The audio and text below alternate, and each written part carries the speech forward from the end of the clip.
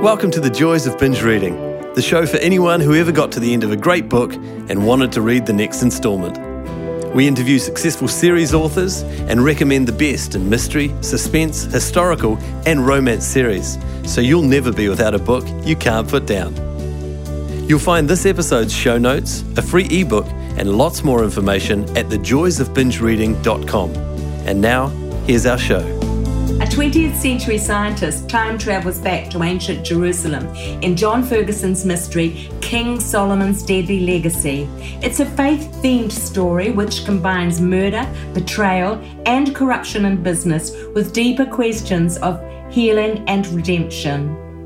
Hi there, I'm your host Jenny Wheeler, and today John talks about how he came to write this challenging thriller. It took heaps of research, and he speculates on what King Solomon might be able to teach us in a time of pandemic. We've got 3 ebook copies of King Solomon's Deadly Legacy to give away to 3 lucky readers. Enter the draw on the Joys of Binge Reading website or on our Binge Reading Facebook page. You'll find links to John's website, his books, blog, Facebook page, and healing ministry in the show notes for this episode, also on the website thejoysofbingereading.com.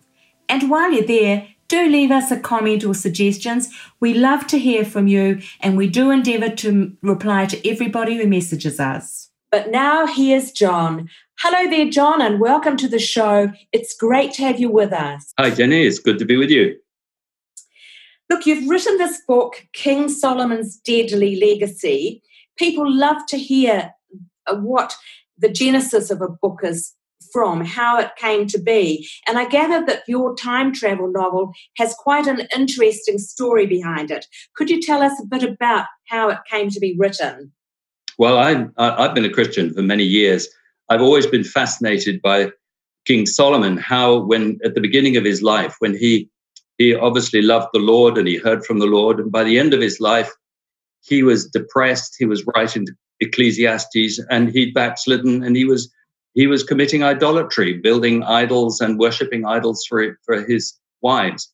And I always wondered how the man who was supposed to be the wisest man who ever lived, how he could have fallen into that trap. And then a few years ago, I realized that, hey, actually, our culture, Western culture, since the 2 wars, has been making the same mistakes. And I wanted to investigate that and present it in a way that would make people sort of think about it. And then what happened, that's been in my mind for a number of years. And then one meeting, we were in with our team at the church. And the pastor said, if something has been in your heart for a long time, it's probably God.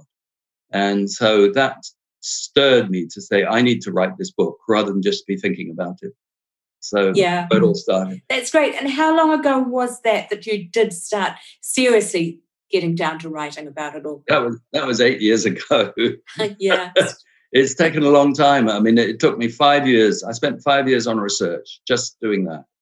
And then having got a few facts under my fingertips, wrote it and then rewrote it. And then I learned how to write. And then I tried to get it published and that didn't happen. You know the story. Yes, I do. Yes. So you've got someone with a 20th century or 21st century sensibility, Simon, who's a scientist, and he gets catapulted back into King Solomon's time. It's a daring choice to have such a big time travel gap. And for those not familiar with the story, I wondered if you could just outline when exactly this is and what the political situation in King Solomon's time in Jerusalem was all about. King Solomon lived 3,000 years ago, more or less. He was he was the greatest king of Israel at the time. He was the greatest king at the time anywhere. And he was the son of King David, who was well known for killing Goliath, amongst other things. And so this was in Israel, and the surrounding kings and kingdoms had all been subdued by King David. So they were beholden to Israel. So Israel was actually the dominant power in the Middle East at the time. 3,000 years ago. Now, there are some people who actually query whether King Solomon ever actually lived. I wondered if you could perhaps address that, because we've both seen just very recently a New Yorker article which debates this issue. It's still quite a live issue today, isn't it? Yes, it is. It's interesting because somebody wrote a blog recently, I think it was actually on the Facebook page, and he said, "We don't know anything about King Solomon." And I wanted to write back to him, well, if you believe the Bible, you would know a lot more about King Solomon. I always find it fascinating that people are happy to accept other material, and yet they dismiss the Bible. Nowadays, there are archaeologists who accept the Bible as useful literature because it was created, a lot earlier than a lot of the other material. Yeah. As you've mentioned, we get very contrasting pictures of this historic figure, and I shared your perplexity really about the fact that how could this man be the wisest man that's ever lived when he ends up being a bit of a sad mess? How do you handle that in your book? Give us an idea of that evolution. Well, first of all, I've always been fascinated by time travel books. So I'm a sort of time travel junkie. And so therefore, this seemed to be the best way for me to explain what was happening. So Simon, the protagonist, he's a botanist, and he starts off his life as an atheist. And he travels back to King Solomon several times, 5 or 6 times. And each time he meets Solomon at a different age, a different period. So actually, the first trip isn't at the beginning, but the second trip, he meets Solomon at the beginning of his reign, when Solomon is full of love for the Lord, full of faith. And Simon is blown away by this guy because he can't get his head around the fact that he believes in God. But then, of course, each time he goes back, Solomon has changed. And so by the time at the end of the book, Solomon is backslidden, actually rather sad character. He's not interested anymore. He's over it. And now, of course, what in the story of the book, the Simon has come to faith in Christ, and he's all excited himself. And so you have this sort of continuing conflict from the beginning right through to the end, because these characters change. Simon, there's quite a strong theme running through it too of healing. Simon's daughter at the beginning has got a very aggressive cancer, and Simon himself, once he gets into ancient Jerusalem, suffers an injury that someone prays for him over. And there's also that underlying theme that unfolds as we go along, of him gradually becoming a little bit more open to the idea of some spiritual aspect to healing. And I know that you've been very, very involved in healing ministry for a number of years.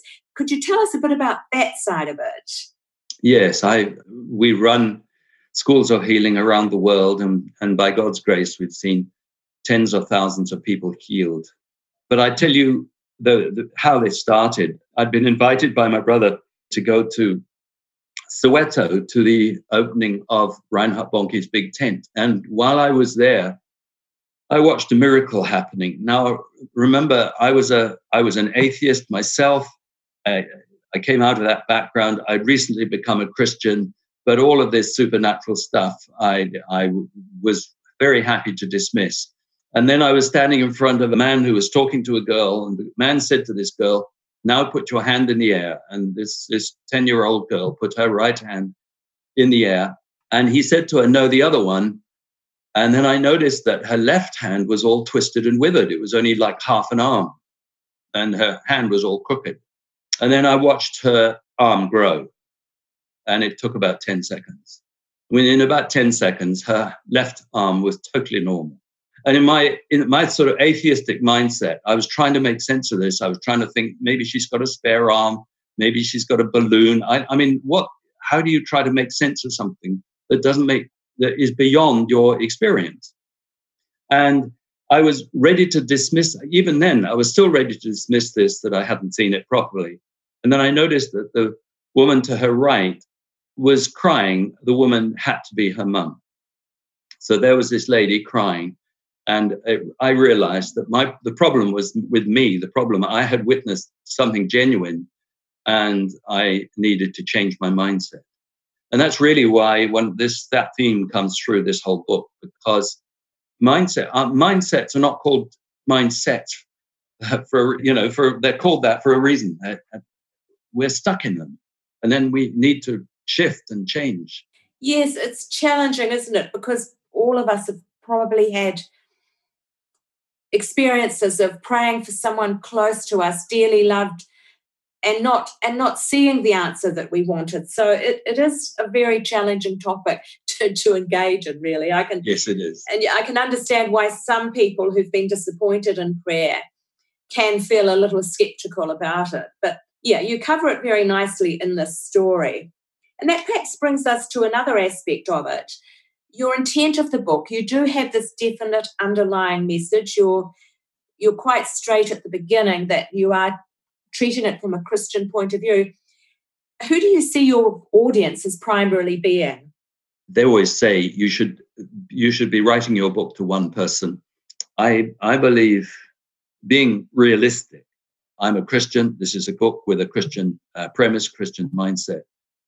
I believe that Christians will pick it up, but my plan is, my heart is that they will pick it up and say, hey, I need to give this to all my friends because they need to read this.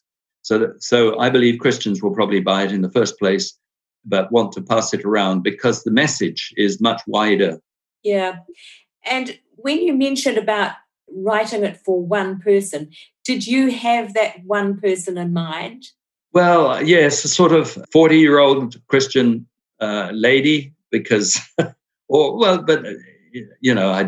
that was really what I was aiming at. But perhaps you realize, I understand from the book, I actually I like thrillers, I like whodunits, I like books, I like page turners. I get bored with pages and pages of romantic stuff.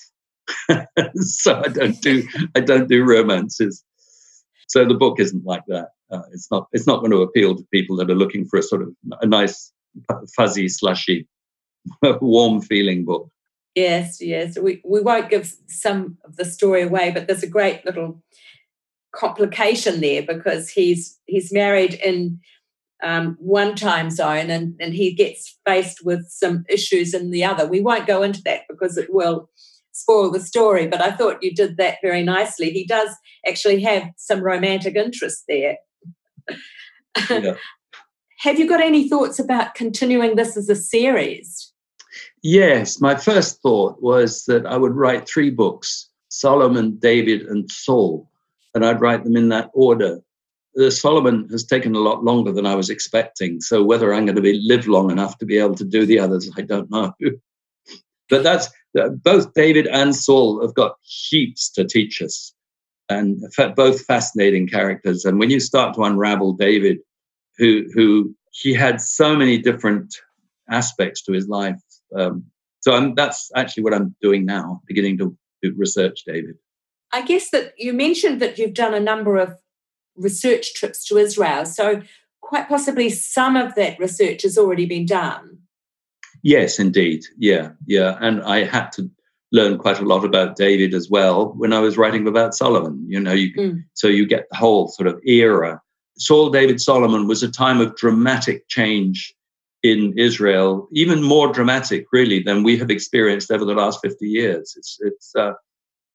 They went from being little more than sort of a band of hooligans through to an established civilization. And all of that happened in 2 generations. So it was an extraordinary time. The other thing that seems to be significant to me, I wondered if you saw it as a coincidence that it's being published in the middle of a global pandemic. And I wondered if you had any thoughts about COVID-19. Some people have sort of drawn a theology of why we might be suffering this at this time. Have you got any thoughts on that? Well, I do believe that it's a sign of the times, a sign of the end times. There are lots of potential signs, but I think this is one of them. And as I was praying about it not long ago, I felt the Lord say that this was just a warning shot across the bows. there's more to come.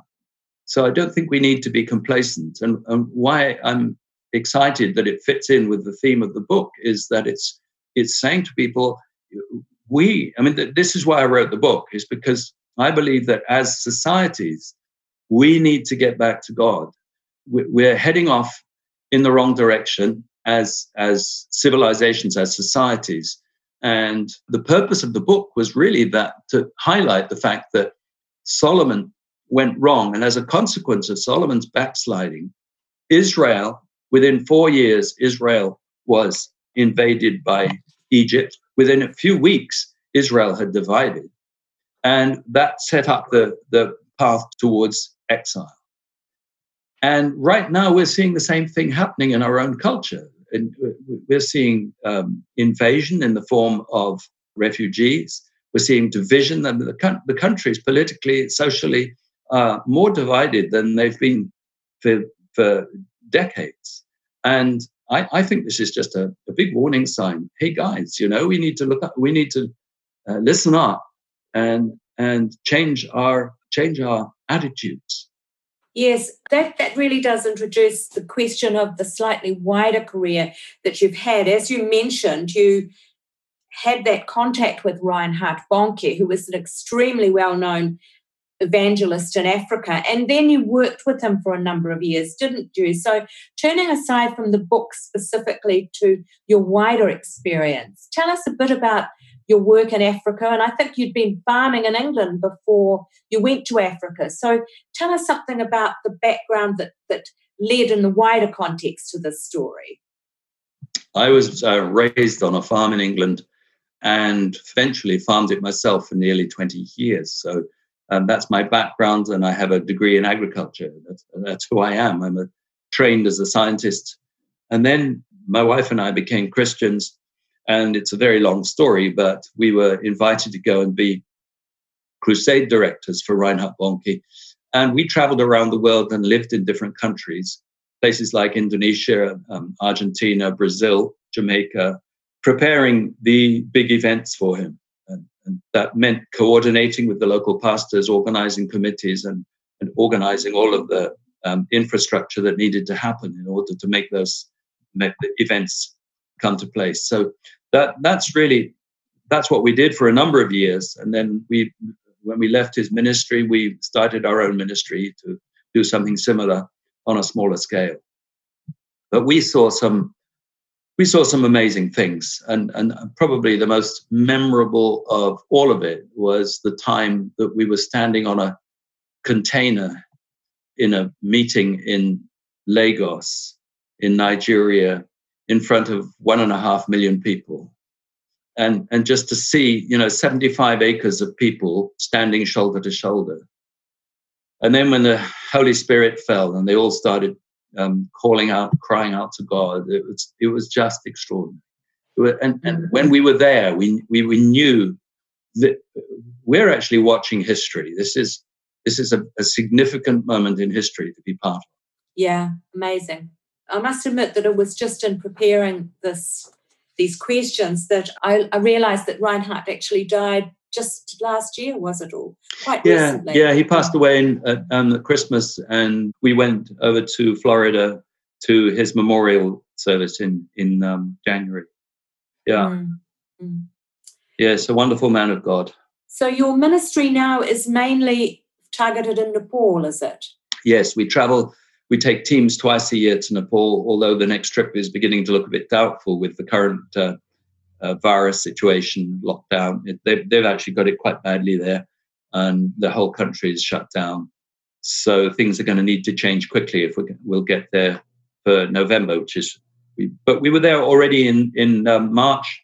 So we go take teams twice a year, mostly teaching on healing, and by God's grace we see. I mean, the last trip we actually watched a girl's grow very much like that first one I was telling you about, and watched her right arm just go from all withered and twisted up to perfectly normal. And what was lovely is to see her afterwards just kind of touching her own hand, because it was obviously changed. Yes. Yeah, that was lovely. It's wonderful. Yeah.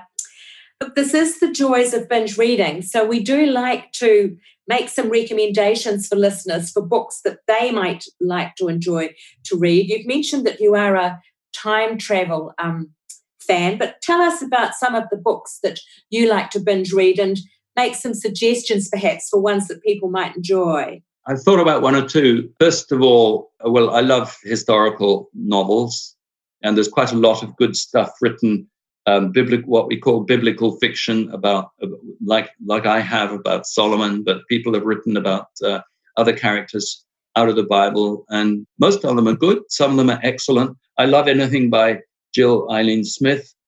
And then coming away from the biblical stuff, I love C.J. Sansom's Shard Lake series. These are whodunits based in the sort of around the time of King Henry VIII.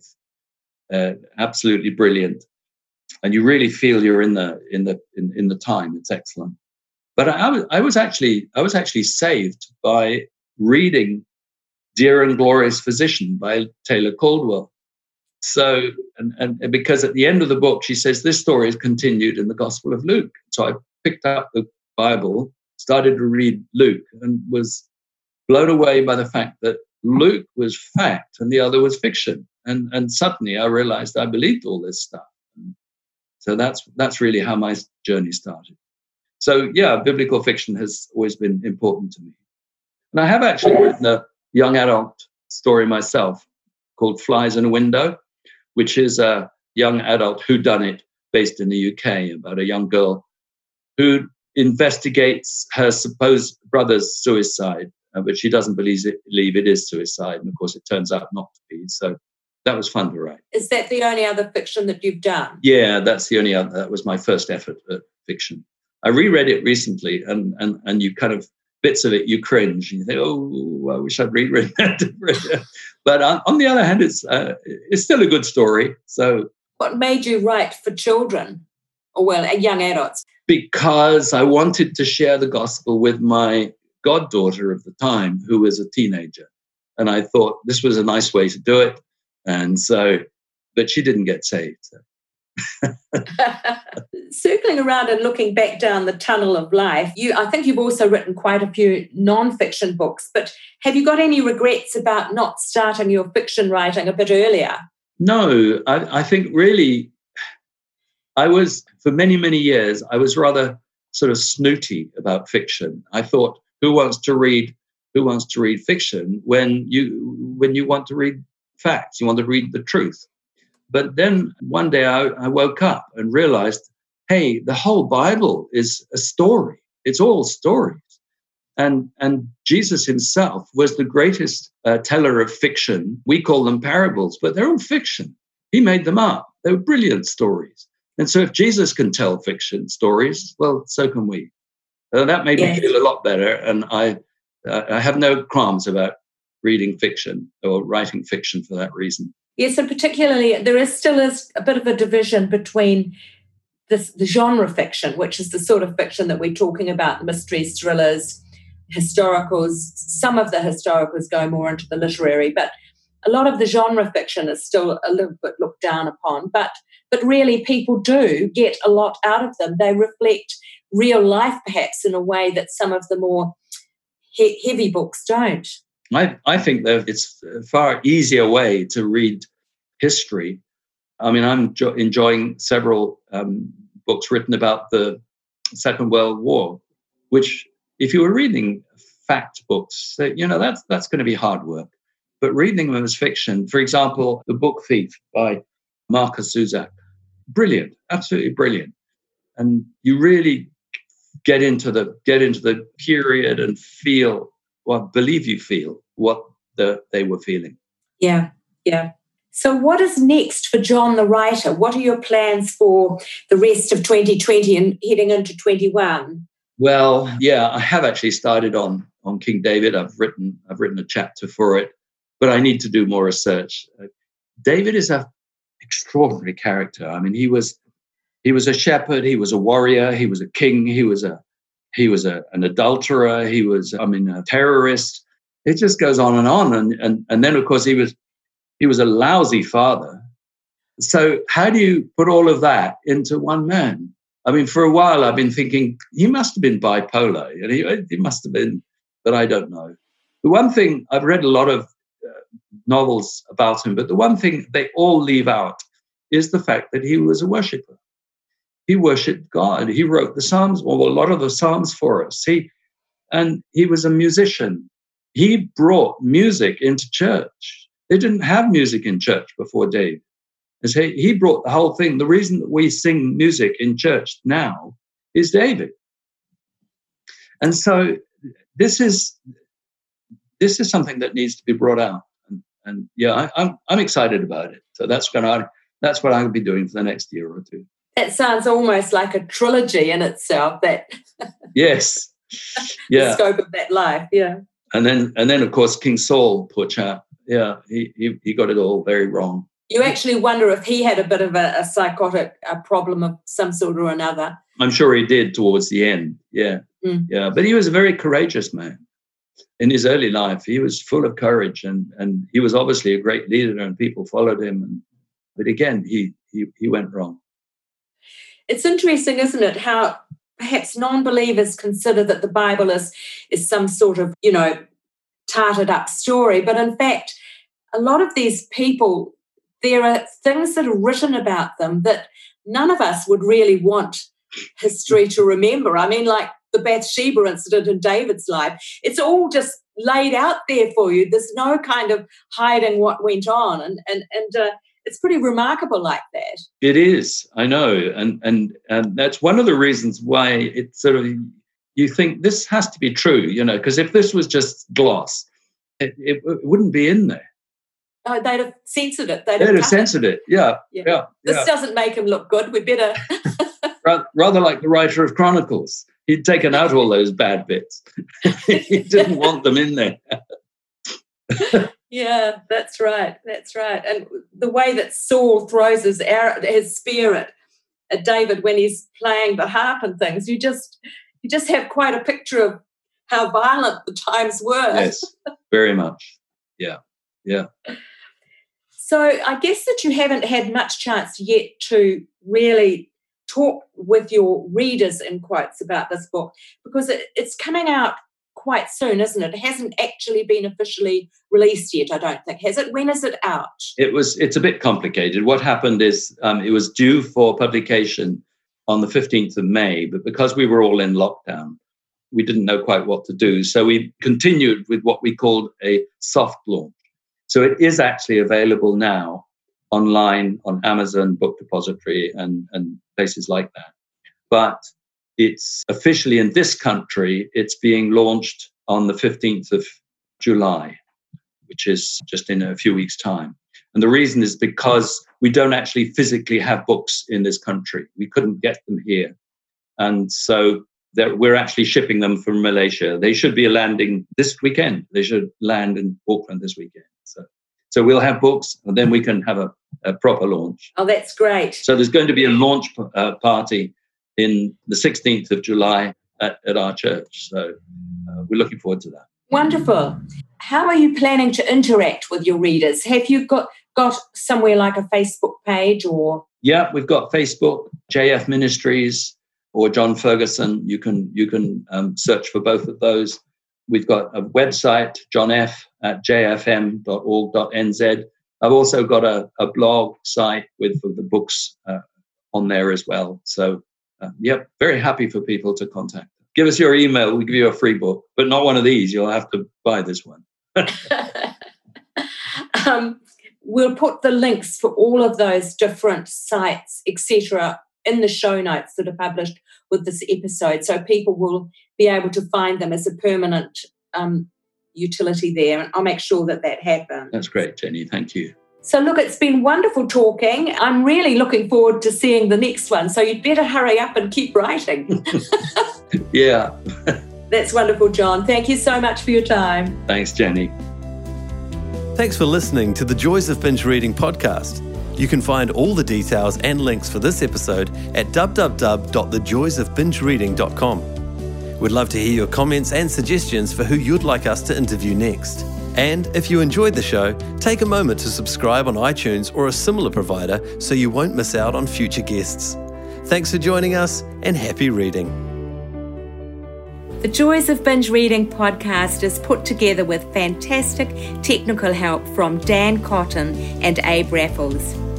Dan is an experienced sound and video engineer who's ready and available to help you with your next project.